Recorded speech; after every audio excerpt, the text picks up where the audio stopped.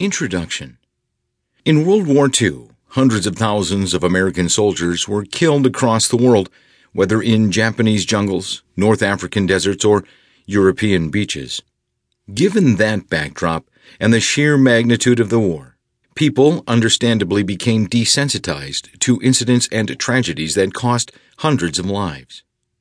This was undoubtedly the case with the notorious Port Chicago disaster, a munitions explosion in July 1944 that killed over 300 people and injured over 300 more, many of them Navy sailors.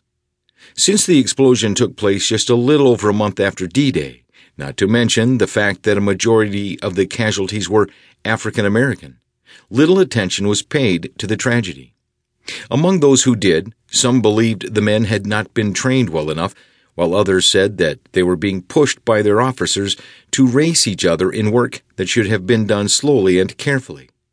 The only thing everyone could agree on was that something went very wrong.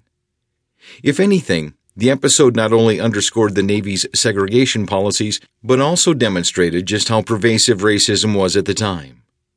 The disaster was so deadly that 15% of all African American naval casualties in the war occurred on and around the dock in California that day, and while many appreciated the work the soldiers did, others denigrated their efforts. In fact, one shocking report contained the following slanderous remarks.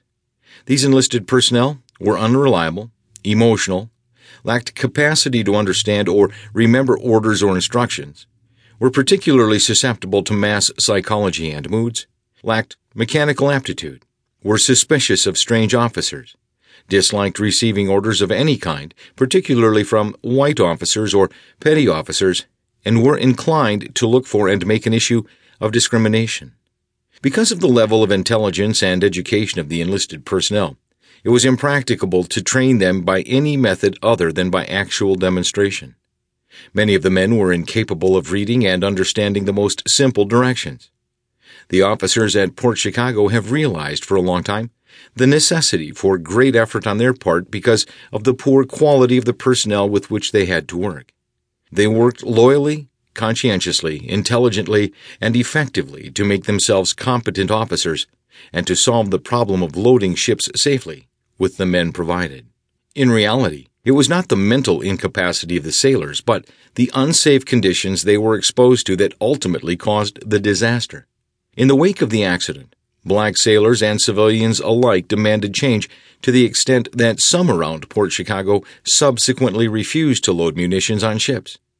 While the Port Chicago mutiny led to some arrests, the simmering tensions helped spur overall policy changes, and eventually the U.S. Navy began to desegregate its forces in early 1946.